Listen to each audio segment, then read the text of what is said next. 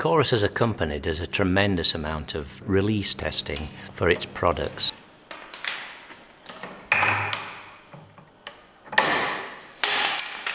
And this is mainly tensile tests or Sharpie tests.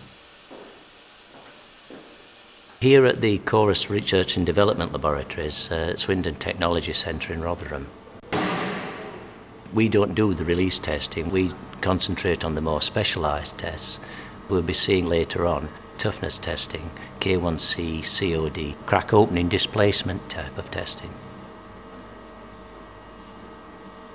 The main reason for us having such an extensive facilities and capability in this type of area is primarily to help both ourselves and our customers develop new applications and new uses for steels, and trying to help our customers through problem areas. So a lot of the problems are associated with fabrication, from welding, joining problems of something like that, or if they're wanting to use a material which is much higher strength than they normally use, or at a different temperature than they normally use, or for a much more highly stressed application. For instance, aircraft undercarriage materials, which are a steel component, are absolutely essential. You wouldn't want to land on an aircraft that had a defect in it that wasn't capable of sustaining.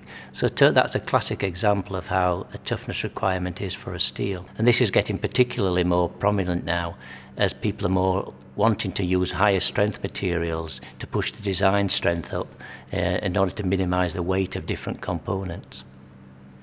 The three different types of toughness tests, K1Cs, CTOD or CODs and J-integral, all use basically the same type of toughness test, in that it's a specimen taken from the thickness of the material with a machine notch put into it like this one. And it's a very simple one. This happens to be a bent specimen, and you can see the machine notch which is in the specimen there. There's then a fatigue crack grown from that notch, and the specimen is then fractured usually in this case it will be in bending until it breaks, and the load and displacement is recorded during that test.